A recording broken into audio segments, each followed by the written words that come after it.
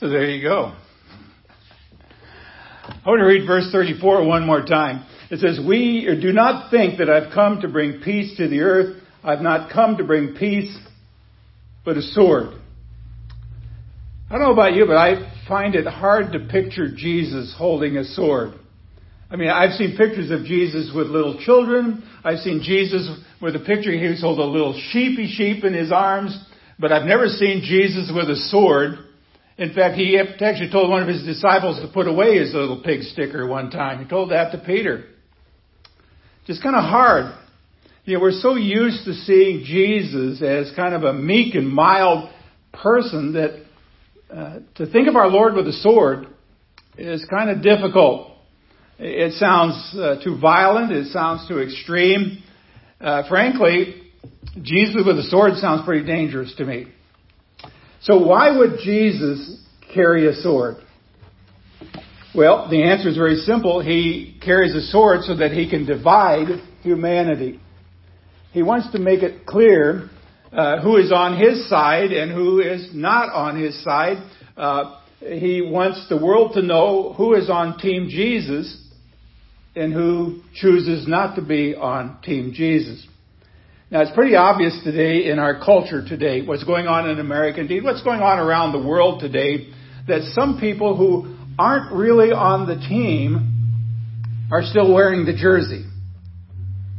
It's not uncommon to see somebody on television having a big crucifix hanging around their neck, espousing some of the strangest, weirdest, non-godly, non-biblical. I got plenty of words I could put in there, but I'm not going to use them. It just kind of really aggravates me. But the time is rapidly approaching, I think, when we all really have to take even more of a stand than we've taken in the past. See, this text forces us to think about whether or not we want to be on the Lord's team when the going gets tough. It's pretty easy to be on the Lord's team when everything is happy-clappy. There's no doubt about that. Now, there are three great movements in this text. That's what I'm going to take you through this morning. It starts with a confession. It leads to division. And then it comes back to a decision. And so today, Jesus is asking all of us. So I want you to understand this is a question for each and every one of you. It's a question I've wrestled with all week long for myself. And it's, how far are you willing to go with me? How far are you willing to go with me? So let's start with a confession. This is verses 32 and 33 again. It says, so everyone who acknowledges, in other words, confesses me before men, I will also acknowledge or confess before my Father who is in heaven. But whoever denies me, or some versions say who disowns me before men, I will also either disown him or deny him before my Father who is in heaven. That's pretty stark. That's black and white. That's why it's black and white on the screen, I guess. So it's pretty clear that if you call yourself a Christ follower today, we need to confess, in other words, acknowledge Jesus how? Publicly. Publicly. It doesn't say that you can't worship Him in private, but publicly people ought to know who you're talking about. See, confess Jesus publicly before or in the presence of men in this world. And if we're not going to be public about our allegiance to Him, we can't expect Him to be public about His allegiance to us. Now, we had a big hoop foray a few years ago when some athletes chose not to stand and pledge allegiance to the flag. Instead, chose to ignore it. Remember what that all brought about? More division. Well, guess what? I think if we all stood up and we pledged allegiance to God, the Father, Son, and Holy Spirit, it causes a certain amount of division. Not everybody would appreciate that. Not everybody wants to have a prayer before every football game or every basketball game or whatever. That's why it's kind of interesting going to sporting events at College of the Ozarks. They don't compete against all Christian schools. A few of them are public schools, and I'm not saying there aren't Christians in public schools, and I'm not saying that there aren't pagans in Christian schools. But I know the way every event, whether it be a volleyball game, a basketball game, or whatever it is, starts with a pledge to the flag, singing of the national anthem, and then a prayer. And you can see people that seem a little bit uncomfortable with it. And I'm saying by and large, the people at College of the Ozarks don't feel uncomfortable with it because that's who they are. See, everyone Jesus called, He called publicly.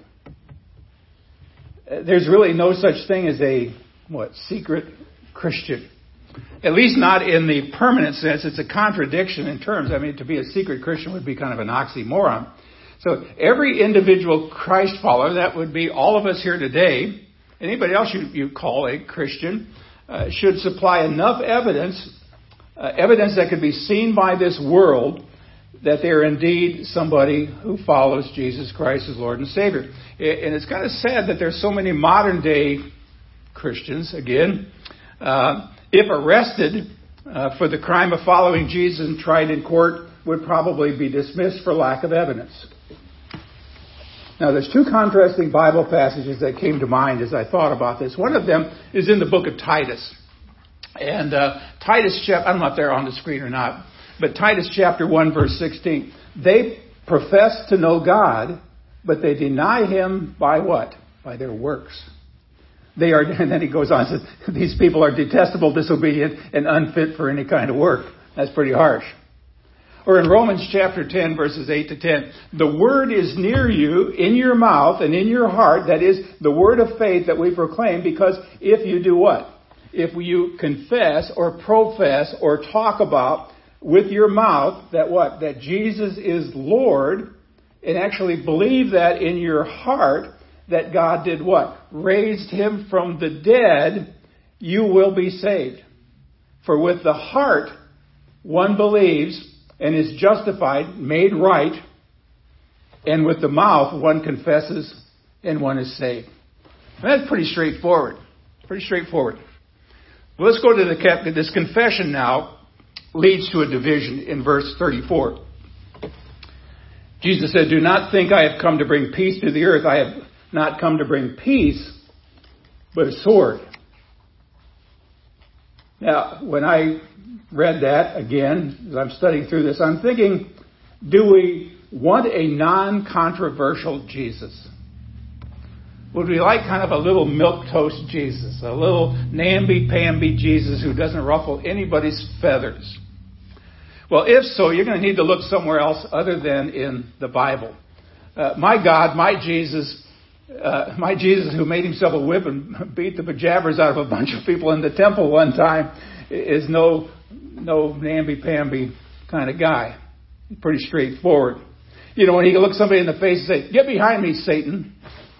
I mean, if I'd been a disciple, it's like, oh man, in my face.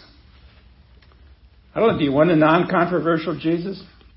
If so, like I said, find another book, because it's all in the Bible. The gentle Jesus who smiles in all the pictures that we paint of him, or makes everybody feel happy clappy, bears no resemblance really to the mighty Son of God who came to bring this sword of judgment. Now, does he bring peace? Yeah. I don't want you to think of Jesus as just being some evil, wicked, bad, nasty guy who's just out there with a sword and just looking to cut a bunch of people to pieces. But he brings peace, but the peace that he brings one day is going to entirely cover the earth when he comes back. It's going to cover the earth. But guess what? 2023 is not this day. At least, unless he, in his sovereignty, he decides to end it today. Now, we're going to sing a song a little bit later called Stand Up for Jesus.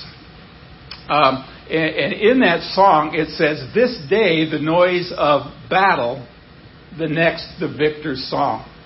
So right now, you and I are in the midst of a battle. Whether we know it or not, whether we want to acknowledge it or not, it can be difficult at different times.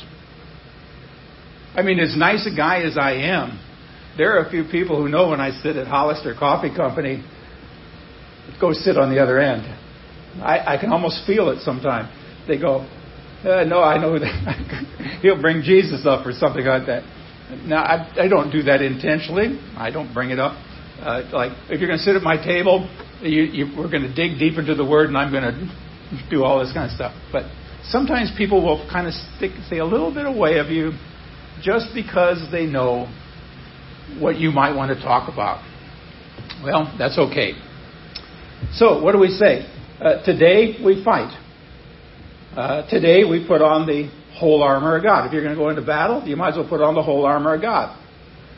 I bought my grandson a T-shirt a long time ago that on the front it said, don't fight naked. And on the back it said, put on the whole armor of God. I think I don't know if he ever wore that much. Maybe our daughter, he wore it a little bit. He liked it. I'm not sure his mom liked it all that much, but it was a good point for him to make.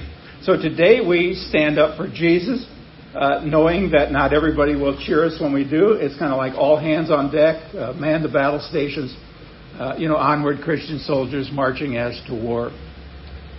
I had a friend once tell me that well-behaved Christians rarely change the world. Kind of interesting. And so don't be surprised when close friends actually oppose you, or that family members ridicule you or don't want to bring up anything where you think you might be bringing the Bible into this whole situation. Now, Jesus said it would be this way. The truth about Jesus kind of cuts both ways. It's kind of interesting. That sword both cuts and heals at the same time. Maybe some of you have been through this. I mean, one brother believes, the other one rejects Jesus. A father follows Jesus, mother could care less about it. Twin sisters part ways over the gospel. Some of your closest friends and relatives don't understand why you really believe in Jesus or go to church every Sunday or whatever. Some of your friends and relatives may be openly hostile to you. But guess what? I mean, converts from Islam often experience that truth in real personal terms. That when they mention Jesus, they're as good as dead. See, following Jesus doesn't necessarily make you popular in many parts of this world. That's the division. But here's the third point. The division leads to a decision. Now, again, reading verses 37 to 39. Whoever loves father or mother more than me is not worthy of me, and whoever loves son or daughter more than me is not worthy of me, and whoever does not take his or her cross and follow me is not worthy of me. Whoever finds his life will lose it, and whoever loses his life for my sake will find it. So here again, Jesus says some pretty hard things to those of us who choose to follow him. He said, you need to love me more than your parents. And that just kind of, I don't know how you feel about that. Being raised by my grandparents, I thought, well, okay, I wonder if that includes grandparents. If you love your children more than me, and I dearly love my children and my grandson, but I don't want them to be on the top shelf. That's not quite where they say, well, Dad, you treat us all the same, like dogs. No, they don't say that. But they know what's important in life. And so when you take up a cross and follow Jesus, you can lose your life or you can find it. So there's some really hard things that Jesus says, and sometimes we struggle with it. Maybe something we need to talk about during talkback time today. Things we struggle with that Jesus said. That'd be a whole new series, wouldn't it? Things that Jesus said that don't seem to make much sense. Maybe you could do that one time, Jeff, when I'm gone. You cover it for me. So the question is, which will it be? See, in many ways, it's kind of hard to understand these verses here. If you love your parents, they're hard to understand sometimes. If you love your children, sometimes they're even harder to understand. And perhaps the best way to think about it is just to concentrate on the last part of this verse. It talks about saving or losing your life. What do you want? Save it or lose it? Save it or lose it? Flip a coin or what? Another passage from the New Testament, James chapter 4, verse 14 says, what is your life? Anybody know how that ends? He says, what is your life? He said, you're like the morning mist. It's there for a little while, then it's gone. I don't know how many of you did this. I grew up in Nebraska where it's cold, and I imagine you could do it down here. I haven't thought about doing it for a long time. But, houses really were great, well insulated and everything. But do you ever go up to the window in the middle of winter and go blow on the window? And you created a fog, and you immediately put a heart there with your loved one or something. Or you put it in there and you tried to write your name before it all disappeared. Life's like that. Life's like that. Psalm 90, verse 6 says, we're like grass on the prairie. We spring up, we quickly disappear. In the morning we flourish, we're renewed. In the evening we fade and we wither away. So we're not here very long. I don't know if you all know who Charles Barkley is, former professional basketball player, commentator. I like the Chuckster.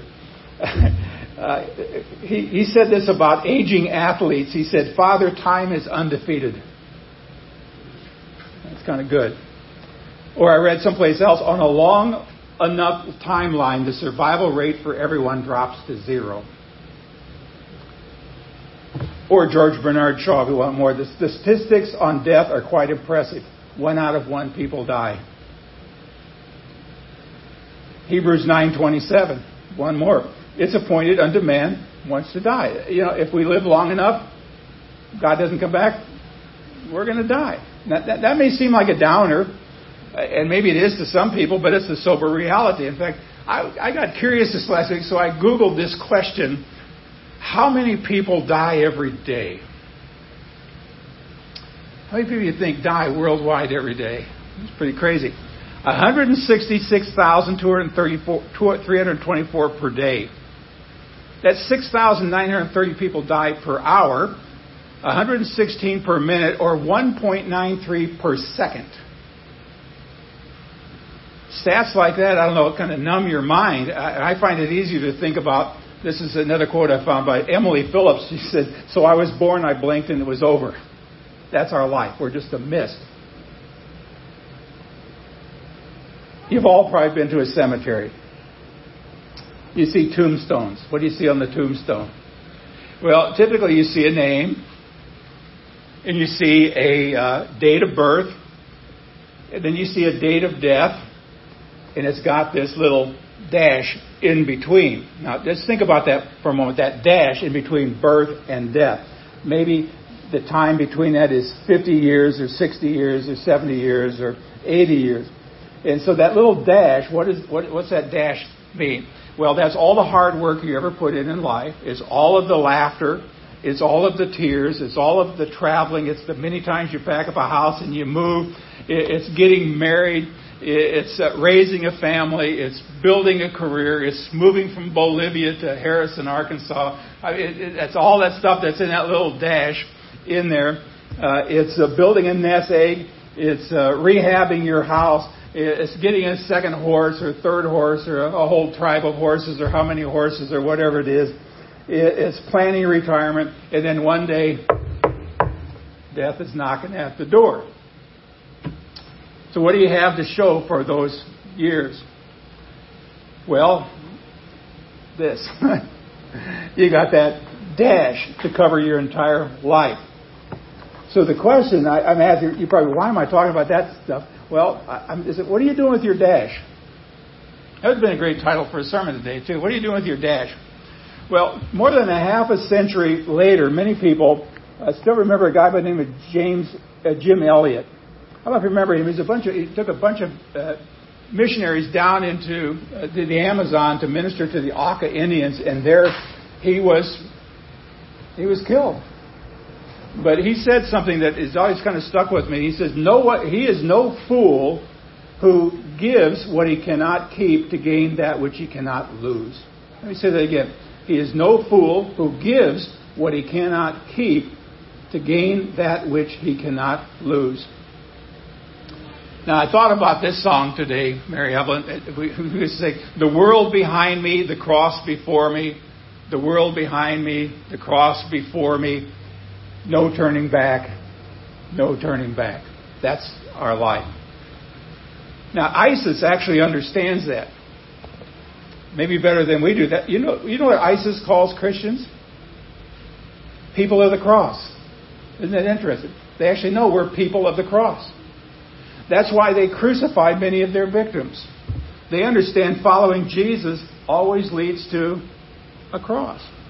So if you try to save your life, you're going to lose it. If you lose your life for Jesus' sake, guess what? In the end, you're going to have it. So the question is it worth it to follow Jesus? Well, that's a question all of us have to make up our mind about. Let me go back to the founder of the Lutheran Church. I don't quote Martin Luther or quote Lutheranism very often in this place. But Martin Luther had something rather interesting to say. It's in the hymn. I think it's in the Mighty Fortress is Our God. But he said, let goods and kindred go, this mortal life also. The body they may kill, God's truth abideth still. His kingdom is forever. So when we look at the world today, we can find a lot of reasons to be discouraged. I'm not opposed to news, but I sometimes think the more news you actually watch, the more discouraged you can be about today's world. I mean, today's world is a very troubling world. I mean, we can't figure out. I mean, it still boggles my mind that we got more than just boys and girls. I can't wrap my head around that there's other genders out there. That just doesn't make any sense to me. I'm sorry. You look at it, and Christians are under attack worldwide, and they're under attack in America. Christians who stand up for something in public are shouted down or cursed or whatever. But if we believe the Bible and if we're Christians at all, we should not despair over that. Now, I got to think, there's no Supreme Court decision that can put Jesus back into the grave. No terrorist attack can reverse the resurrection. They can burn down our churches, but they cannot get rid of the gospel. Just that simple. If you think about it, the church was born on the wrong side of history to begin with. We've been on the wrong side of history ever since Rome, and it was enough to turn the world upside down. So we're not the first generation who's had to deal with nonsense in this world. I mean, just talk to our brothers and sisters around the world. You all know I talked about last week, Christ for India. I've been part of that for many, many years. Currently serve as their vice president. And when you hear the stories about going on about the churches over there being, I told you last week about how many churches they built. We could also talk about how many of those churches have been burned down.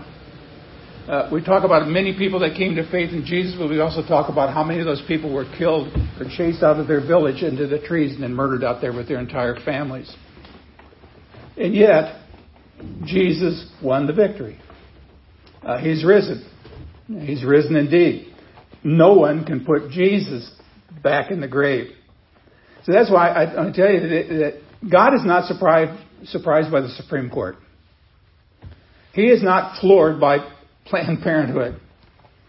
He's not intimidated by terrorists of any kind that you can come up with in our country today. After all, what are we doing? We're preaching a risen Christ who's coming back soon, and I pray all the time, the sooner the better. We preach a Christ who will save anyone and everyone. We preach a Christ who will rule ultimately over all the nations. That'll be the only time we have a true United Nations, when Jesus comes back and gathers them all together. Every knee will bow and every tongue will confess that Jesus Christ is Lord, to the glory of God. That's why Jesus said, in the interim, in the dash, take up your cross and follow me. I mean, no one ever said it would be easy. I've never had anybody say, oh, guess what, Pastor? Or guess what? Someday when you're a pastor, it'll be easy. No. I think all of you could probably point to some time in your life that being a Christian wasn't the easiest thing to be, for one reason or the other. But following Jesus isn't fun and games. Sometimes the path seems steep, hard, dangerous, and still you got Jesus who says, follow me, follow me. So here's the question for the message today. How far are you willing to go with Jesus? How far are you willing to go with Jesus? Well, for me, this is what I wrote on my paper. Jesus, may I never be ashamed to follow you, even when the road leads to a cross. Amen.